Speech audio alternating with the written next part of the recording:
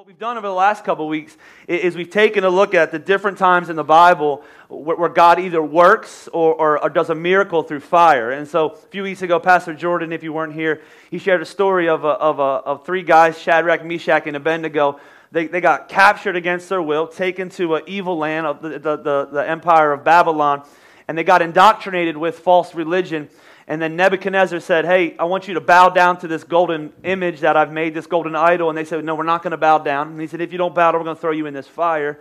And they said, well, you can throw us in the fire, but we're not going to bow down. And God's going to save us, but even if he doesn't, we're still not bowing down to your idol. And so Pastor Jordan just said, when's the last time you had an even if faith? I'm going to follow God even when he doesn't do what I want him to do. I'm going to follow God even if he doesn't, answer my prayer the way I want him to answer it. And so we looked at that story. Last week, I introduced you to a man named Moses.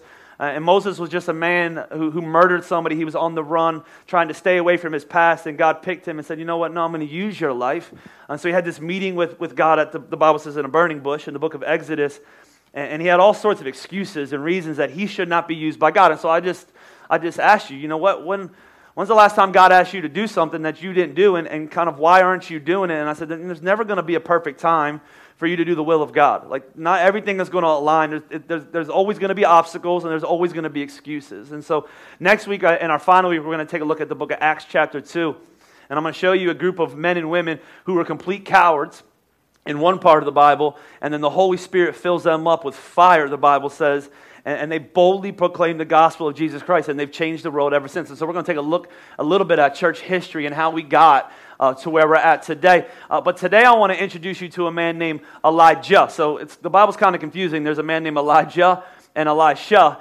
And Elisha is the pupil of this man, Elijah. And Elijah in the Bible is a prophet of God. And I want to warn you about this message. If you're not a church person, there's going to be something in here for you to take. But this message is really specifically for those who are kind of on the fence, for the normal church people, the normal Christians, the ones that don't want to over commit. This message is for you. This is what I would call one of those messages where you either go forward or you completely just quit. Like what I felt in my spirit is for somebody in this room or other campuses, this is going to be the message that changes your life forever, or this is going to be the last sermon you ever listen to at Journey Church.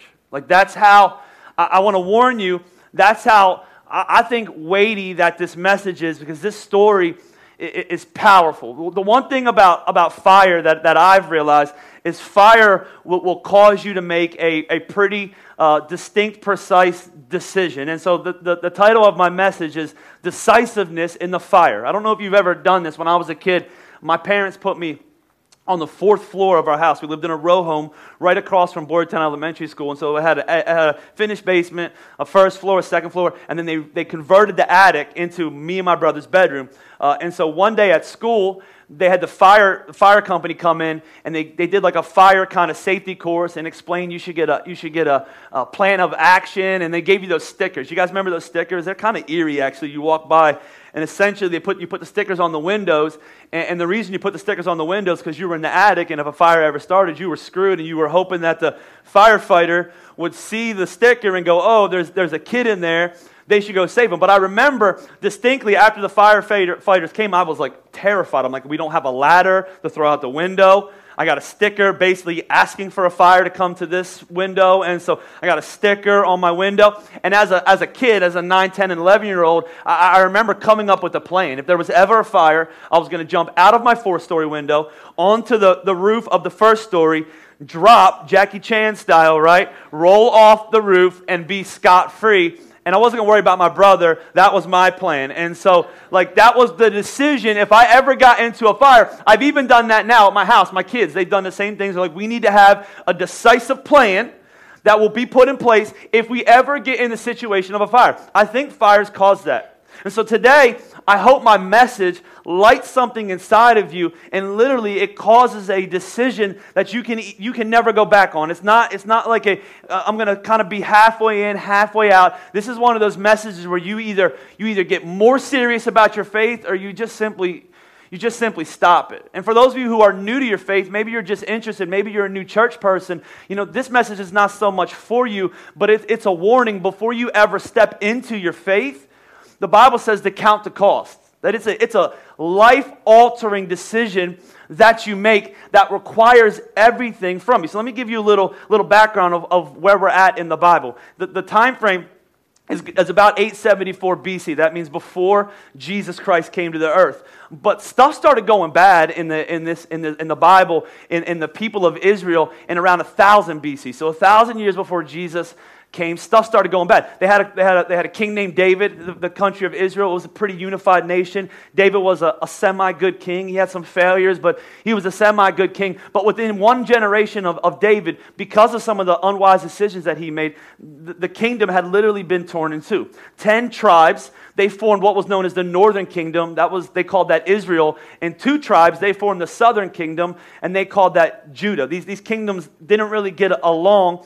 And what happened is, in the northern kingdom, which was the kingdom of Israel, they had the capital of Jerusalem there. And in the capital of Jerusalem, which I said that wrong. Sorry, I'm not good at history. That was the southern kingdom. And so in the southern kingdom, they had the capital of Jerusalem, and that's where the temple was. And so good Jewish people would go there and worship. They would go there and worship 3 times a year. They would make a pilgrimage and worship there. The problem was, now you had 2 different kingdoms. And the king of the northern kingdom, his name was Jeroboam, he said, I don't want my people traveling back to that land, because what's going to happen is they're going to fall back in love with that temple and that religion. They're going to lose, they're not going to honor me anymore, and they're actually going to come back and they're going to try to kill me. So what I'm going to do is I'm going to convince them that's too long of a trip to go to worship God. I'll make my own temples, I'll set up my own idols, and I'll convince them it's easier just to stay in this country. It's not worth the long trip. And so what happens is he makes all these little holy places, and he says, here's this God, and here's that God, and here. You don't need to go far. That trip is going to cost you too much money. Your kids are a pain in the butt. Try traveling, a couple days on camel with kids asking you if you're there yet, are you there yet, before iPads. And so don't do all that. Just go to these places. And what happened is convenience set in. And when convenience sets in, the worship of God, it kind of goes haywire. So these people began to worship all sorts of weird gods. And I noticed this happening even in what I would call our church culture, is we're not worshiping little stones or gold statues. But what's happened in the church world is we began to build our message off convenience. We want to make it convenient for people. So, how easy is it for you to get to church? We won't ask you to tithe anymore. We'll just ask you to give 2% now. And so if that's convenient for you, and we know the average church person only goes to church twice a month, and so we'll make sure we have online church so you can sit in your PJs on Sunday morning and catch it online, and we'll do all these things. I even heard churches are going, you know what? Now people don't go to church anymore. They don't even go to church. So we're going to up our experience online to make sure they're comfortable while on their lazy boy, in their house. And everything kind of gets convenient. The problem is it begins to ruin people's relationships with Jesus. We begin to look at people and go, well, that's just normal. Check out some of these things and what I would call an it's okay church culture. We do that, but it's okay. Check these out. 33% of Christians now attend church regularly. That means 2 out of 3 Christians go, well, I believe in God, but I don't really like His church, and I don't really want to go because I'm busy. I got all this stuff on Sunday, and so 2 out of 3 go, I'm going to stay home on Sunday. What's the big deal? 35%, 2 out of 3, or 1 out of 3 read the Bibles now. So 2 out of 3 go, the Bible's stupid. It's useless. I'd rather read Google and figure out what President Trump said this week, and figure out what this person... I'd rather do that than actually hear what God would say to me, than actually listen to truth. 18% serve at church. That means less than 2 out of 10 Christians go, I'm going to not only go to church, I'm going to be the church. 16% attend a small group, which we're starting in a couple weeks. 7% tithe, right? 7% of people go, I'm going to put God first. And 5% ever share their faith and lead their friends to the Lord. 95% of Christians now go, I'd rather have a convenient faith than a faith that has any type of impact. You know what that means if we're being real? 77% of Christians have other commitments on Sundays besides God. 65% would rather read their social media than read the Bible. 84% don't have time to do the one thing that Jesus said to do in order to have a great life, which was serve. 93% are so far into debt that they can never, ever tithe. 95% are too busy to deal with life on this planet than they are to deal with eternity. Like there's this problem happening. And so what happened is 36 years passes, and the worst of the worst kings comes into play. His name's Ahab. The worst part about Ahab is his wife. You know what I'm talking about. Her name was Jezebel. It just sounds evil. And Jezebel just encourages more and more idol worship. She says, you know what, I'm going to bring the most powerful God that we have into this country, the God of Baal. And Baal, essentially, he was looked at as the most powerful God because he controlled, they thought, the agriculture, the rain, the clouds, things like that. And so we're going to begin to worship Baal. She was so evil, she not only were they making worship convenient, she killed every prophet of God that she could get her hands on. And she began to promote prophets of Baal. And so she's evil. Ahab's evil. They're getting rid of the worship of God. They're making it convenient. They're losing their passion for the things of God. And then all of a sudden, in the book of 1 Kings chapter 17, a man named Elisha shows up. And Elisha is trouble for Ahab and Jezebel. He comes into them one day, and very boldly in the book of 1 Kings chapter 17, he says, guess what? You guys are worshiping a false god of rain, so I'm here to tell you it's not raining one more time until I say so. And he walks away. I mean, the dude's got some. This lady's killing everybody. I mean, killing everybody. This country is convenient and lukewarm. And he walks in and he says, I got a message from God. It's not raining until I say so. Drops the microphone. He walks out. He goes out into the desert. And 3 years it doesn't rain a drop. And you can imagine. There's famine. There's animals dying. There's kids dying. There's people dying. Everything's going bad. And so they hate Elisha. Everybody hates Elijah. So Elisha shows up 3 years later. He goes out into the wilderness. He goes through a time of preparation. And he comes back and he says, I'm back, right? Guess who's back? Back again. And he comes back and he meets a man named Obadiah. Obadiah is a prophet, but he's secret. He doesn't want anybody to know because they're killing prophets. And so he's a prophet from God working for Ahab, but he's kind of quiet about it. He actually wrote a book in the Bible, but he's kind of quiet about it. And Elisha meets Obadiah and he says, yo, go get your king.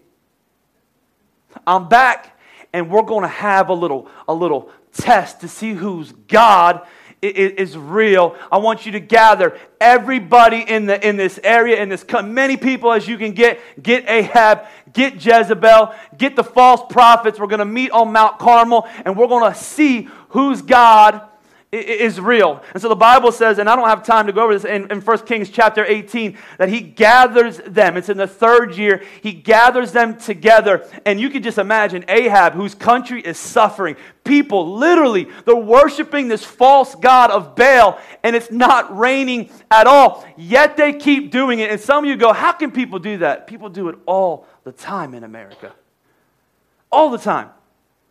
We take anxiety medication and depression medication and all these things, and we worship all of these false things that we shouldn't be worshiping. We can't get off drugs. We can't stay married. It's all at the expense of a false god, and we just keep doing it, and we say, what's going on? What's wrong? And then we look at God and we go, God, where are you at? I give you 2 Sundays a month.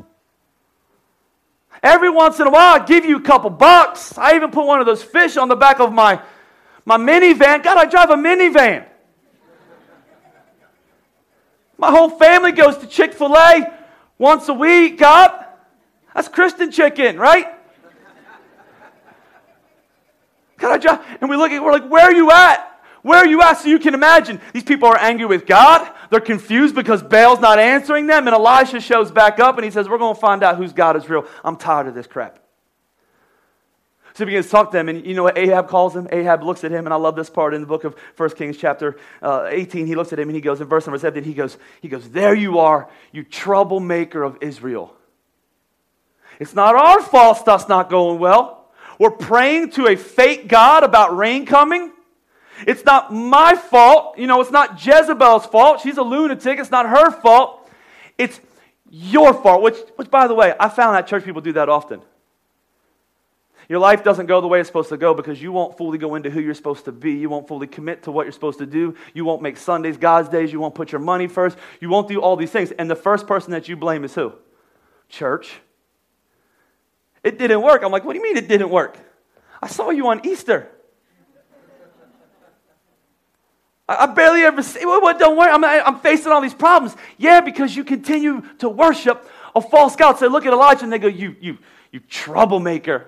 And by the way, I pray that today is one of those messages. I pray that you would walk away going, he's a troublemaker to my faith. That's what I read that. I'm like, that's the type of mess. I don't want to come across as angry with you. I want you to understand that there's people in this church that you need to have a moment where God's allowed to make trouble with your current faith circumstance. And so Elisha stands up before all these people. I haven't seen him for 3 years. Last thing they heard him say is, no more rain. And he looks at the people and he says, in verse number 21 of 1 Kings 18, can you bring that up for me? He says, then Elisha stands in front of them and says, how much longer will you waver? Hobbling between two opinions. He says, if the Lord is your God, follow him.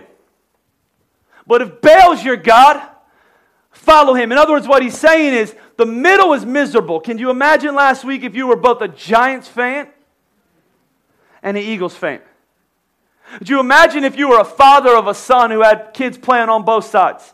And in that moment, neither team, both of them can be winners. I know we don't teach our kids that. And the Eagles kick it through the thing, and you're wanting to cheer for your one son because he was the kicker that kicked the 61-yard field goal. But on the other side is the punter of the New York Giants, my new favorite player. And he's kicked the ball, 20 yards shorter than he's supposed to do. And after the end of the game, you see both of your sons, and you're like, I don't know what to do. I don't know if to hug the loser or high five the winner. I don't know if I should be out in public with you or out in public with you. And what the Bible says is because of that, you just continue to hobble through life. You just continue to barely make your way through. He looks at them and he says, you need to pick. You need to pick who you are truly going to serve, because the middle makes us miserable. In other words, you claim to be living for eternity, but you invest all of your money in temporary. You claim to have found truth, but you keep following lies. You claim to be called to build God's kingdom, but you spend all of your time thinking about your own kingdom. You can't win at both. There's no such thing as hokey pokey Christians. You put your right leg in one week, you take a little bit of your money out, raise your hand halfway because you don't want to get too religious. You clap your hands, apathetically, and then you shake it to get out, right? And you do the hokey pokey with God. I'm a little bit in, I'm a lot out. I'm a little bit in. Elisha looks at his church. You're my church. And he says, it's time to decide. Because what you're doing is stupid. Can I just say that? I couldn't think of any other word. Giving a couple bucks to God is every week or every once in a while stupid. Coming to church because you feel guilty? Stupid. Guilt doesn't change you. Signing your kids up for an Awana class or a confirmation class even though you never go? Stupid. Buying a tombstone or a gravesite somewhere so that one day you can get put close to church even though you spent every waking moment of your life as far away from the church as you possibly can. Come on, tell me, church. That's stupid. Sending your kid to a Christian school Monday through Friday, but then every other weekend not coming to church because you have some kind of activity. I got to go to the farm. I got to do this. My kids play football. Do that. Come on, man. That's stupid. You're actually hurting your kids.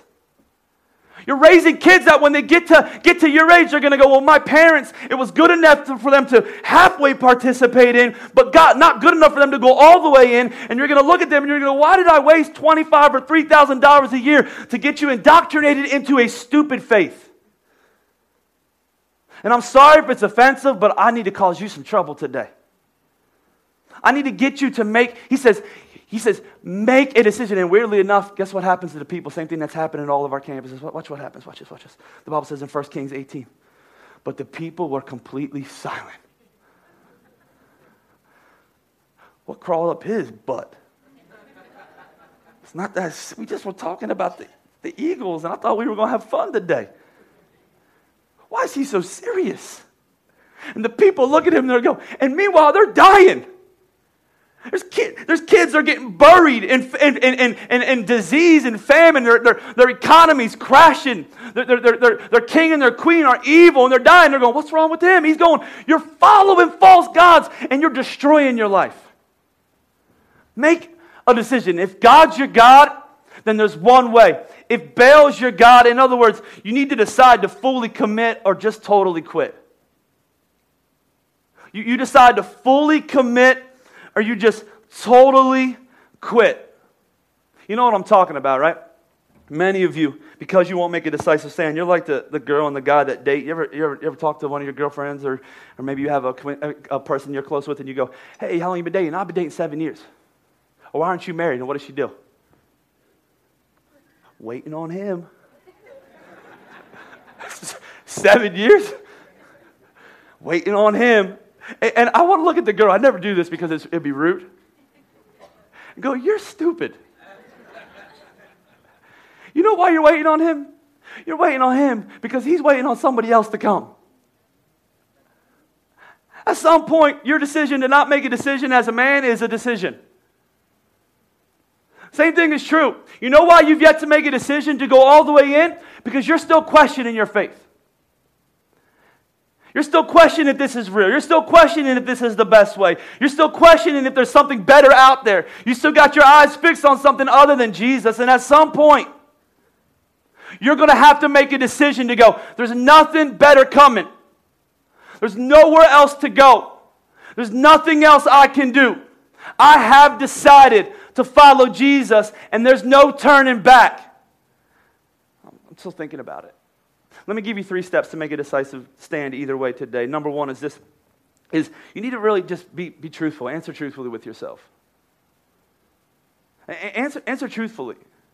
I love the first part of this. So the next thing, it begins him and these false prophets, 450 of them. They begin to have their showdown. It's him versus 450 prophets. I mean, could you imagine that? All the people there, they're all angry with him. Jezebel, Ahab sitting on some throne somewhere. And it's Elijah versus 450 prophets. And this is what he says, and I'm not going to read it to you. I'm just going to summarize it. But in 1 Kings verse number 22, he says, and Elijah says to them, I'm the only prophet who's left. If you're not ready to walk alone, you're not ready to follow Jesus. Can I tell you that again? If you are not ready to walk alone, you are not ready to follow Jesus. Because there will be moments when physically it feels lonely. It will be moments where people walk away from you. And he says, I'm the only one left. I'm the only one here. But Baal has 450 prophets. So here's what we're going to do. Bring 2 bulls. The prophets of Baal may choose whichever bull they want. You inspect whatever bull that you want. I'll take the other one, he says, and cut it into pieces and lay it on the wood on the altar. But don't set fire to it. He says, here's the challenge. I'll prepare the other bull, I'll lay it on the wood, and I will not set fire. Then you call in the name of your God, and I will call in the name of the Lord. The God who answers by setting fire to the wood is the true God. And all the people agreed. There's 450 to 1. 450 people to 1. The Bible says, then Elijah said to the prophets of Baal, you go first. For there are many of you. Choose one of the bulls, prepare it, put it on the altar, call in the name of the Lord, but do not set fire. I'm even going to let you go first. You know what he's telling them? Own your truth. If you really believe this, own it. See, at some point, because here's the problem with many of you, especially those of you who are raising kids. Your kids know crappy faith. Can I make sure you hear that? They don't buy into it. You're passing them religion and they're going, there's no point to this. You don't really believe it because I don't see you tithing and I don't see you serving and I don't see you sacrificing and I don't see you concentrate on the gospel and I don't see you share your faith and I don't see you give up stuff so that because you love something more, you give up stuff that other people do, and I don't see our life looking any different. Your life looks like everybody else's. And I hear you talking the same way. Yeah, I know that, kid. But we go to church twice a month and I'm putting you in Sunday school and those good Sunday school teachers are going to teach you about Jesus because I refuse to. And at some point, your kid's going, this ain't truth. You see, at some point in your life, you need to be truthful with yourself. You need to be truthful with what you really believe. Like if I say to you, who's God or what's your life all about, and you say Jesus, but you've just given an answer, it's not really true of you. Like at some point you just need to go, I don't really believe this. Like I don't really believe eternity is on the line. I don't know what I believe, but I don't really believe that this is temporary. I actually believe that this is all there is. And so I spend all my money, like I'd rather be there where you're like, yeah, I don't really believe that eternity's coming, so I'm going to spend all my money here. I'm going to buy the nicest cars I can get. I'm going to do nothing. I can appreciate that. Like, when are you going to get honest and go, I don't really believe that I'm going to stand before God someday? And I'm going to look at him and I'm going to say, I was fully committed to you. And I know that he's going to hold me accountable for the things that he placed into my life, what he put me over, what he called me to do. He's going to, like, at some point you need to look at yourself and go, I don't believe that's crap. That's crap. Like, because think about it. If you don't believe that, you shouldn't come to church anymore. And here's why. Because essentially what you're saying is I live a very temporary life. So I need to take every advantage of every moment that I get to use it to have fun and build memories with myself and my family and my kids and all those things. So you are stupid. Can I say that to you again? When you waste 2 hours a week sitting in a church building. Can I say it to you again? If you don't believe, don't come to church twice a month and put in a couple dollars. Like, use that money to do what you're saying is, my life is temporary. I'm not worried about eternity. I'm not worried about eternity. I need to get mine right now, spend as much time on myself, do all those things. So at some point, you need to look at the mirror and you go, do I really believe this? Or is this crap?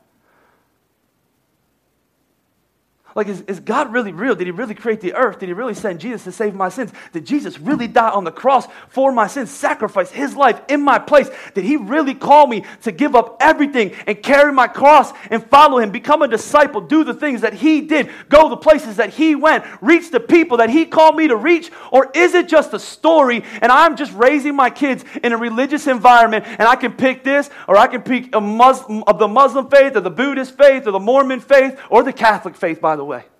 They're all fake. They're all fake.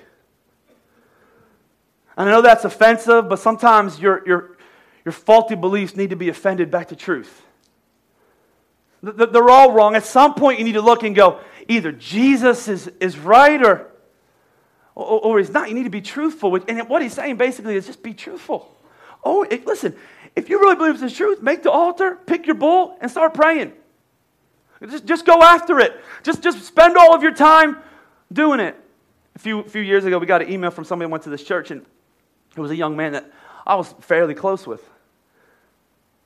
And his email, I hated getting it, but I could appreciate it. It just said, I need to be honest with you. I love when Christians are honest, by the way. It's a good thing. He said, I need to be honest with you. He said, I think I'm going against what I really believe and who I'm really supposed to be, and so I'm going to be leaving the church to pursue a different lifestyle. But I wanted you to know because we've been pretty close over the last few years, and so before I leave, I want to make sure you guys understand that. But I'm leaving, and in my heart, I broke for him because he's wrong, 100% wrong. He's walked away from the grace of God, and he's destined for hell. And that breaks my heart. But you know what I appreciated? I appreciate the honesty. I appreciate the honesty. I appreciate a church that's not PC. You know what I'm saying? Like I appreciate a church that's able to hand the truth. What I found is a pastor who's involved in a church like that won't offend people often leads a church that likes to pretend. And at some point, we just need to be honest with ourselves. We need to look in the mirror and go, do I really believe what I say I believe? Like if my heart could stop tomorrow, if it could be done tomorrow, am I really living the life that I'm supposed to live in the midst of the people that I'm supposed to be talking to about Jesus? And so at some point, you got to be honest with yourself. I don't really believe this, or I do believe this, one or the other. You fully go in or you fully go out. And then number two is this, and you can come play because I'm going to wrap this up pretty quickly, but you'll see number two. You're truthful with yourself, and then the next step is let's go, I'm going to commit totally to this faith. Or I'm going to commit totally to this life outside of faith. I'm going to commit totally to this faith, or I'm going to commit totally to my life outside of my faith. You'll notice what he does, and I want to read this to you in 1 Kings chapter 18. We're going to go quickly. He says, so they prepared one of the bulls and placed it on the altar. Then they called the name of Baal from morning until noontime. 4 hours. I mean, they're shocked nothing's happening, right?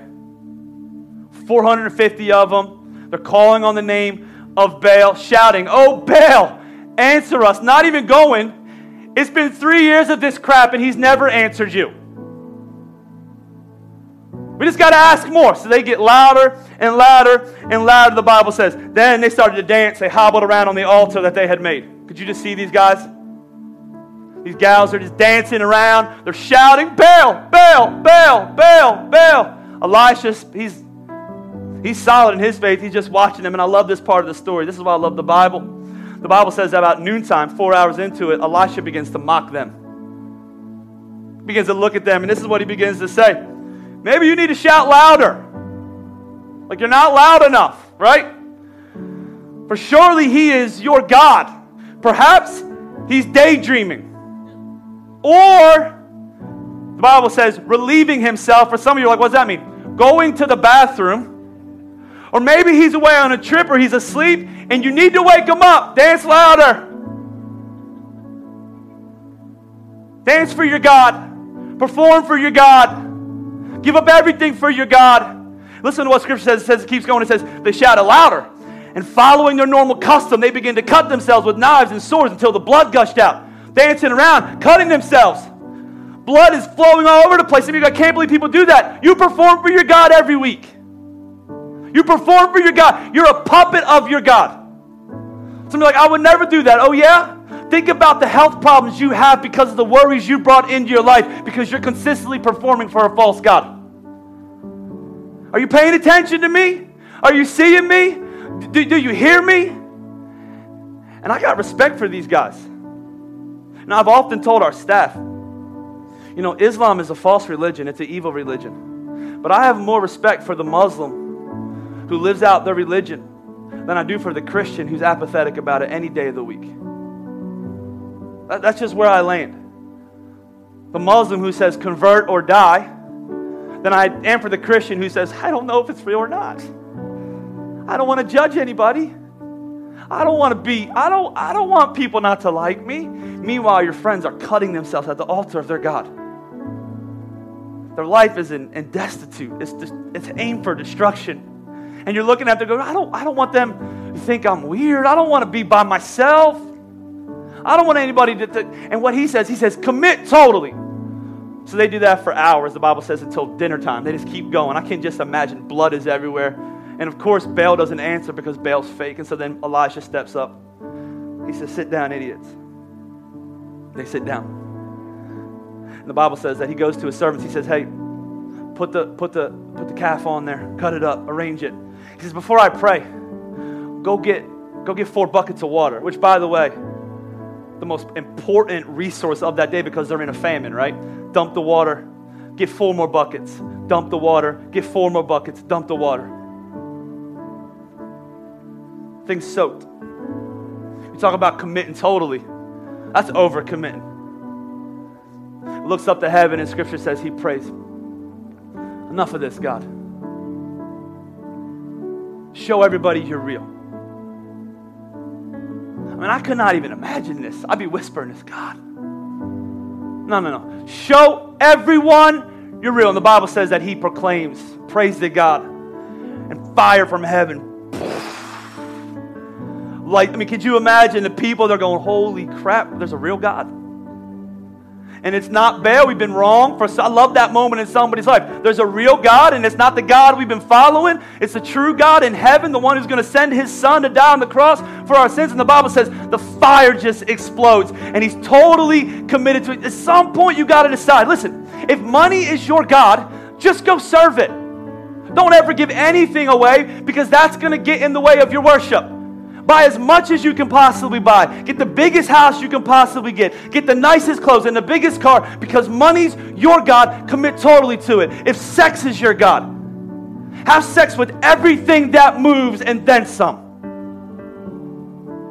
Like, just do it. Who cares? Marriage, blah. Who cares about your marriage? Just worship your God, if your body's your God, that's a new God. Go as vegan as you can possibly go. Tan it, tweak it, tuck it. Exercise, exercise, exercise. Make sure you're away on Sundays to worship your God, to run your 5K or 10K or whatever the heck your stupid bumper sticker says on the back of your car that I could not figure out until I Googled it last week. What does 13.1 mean?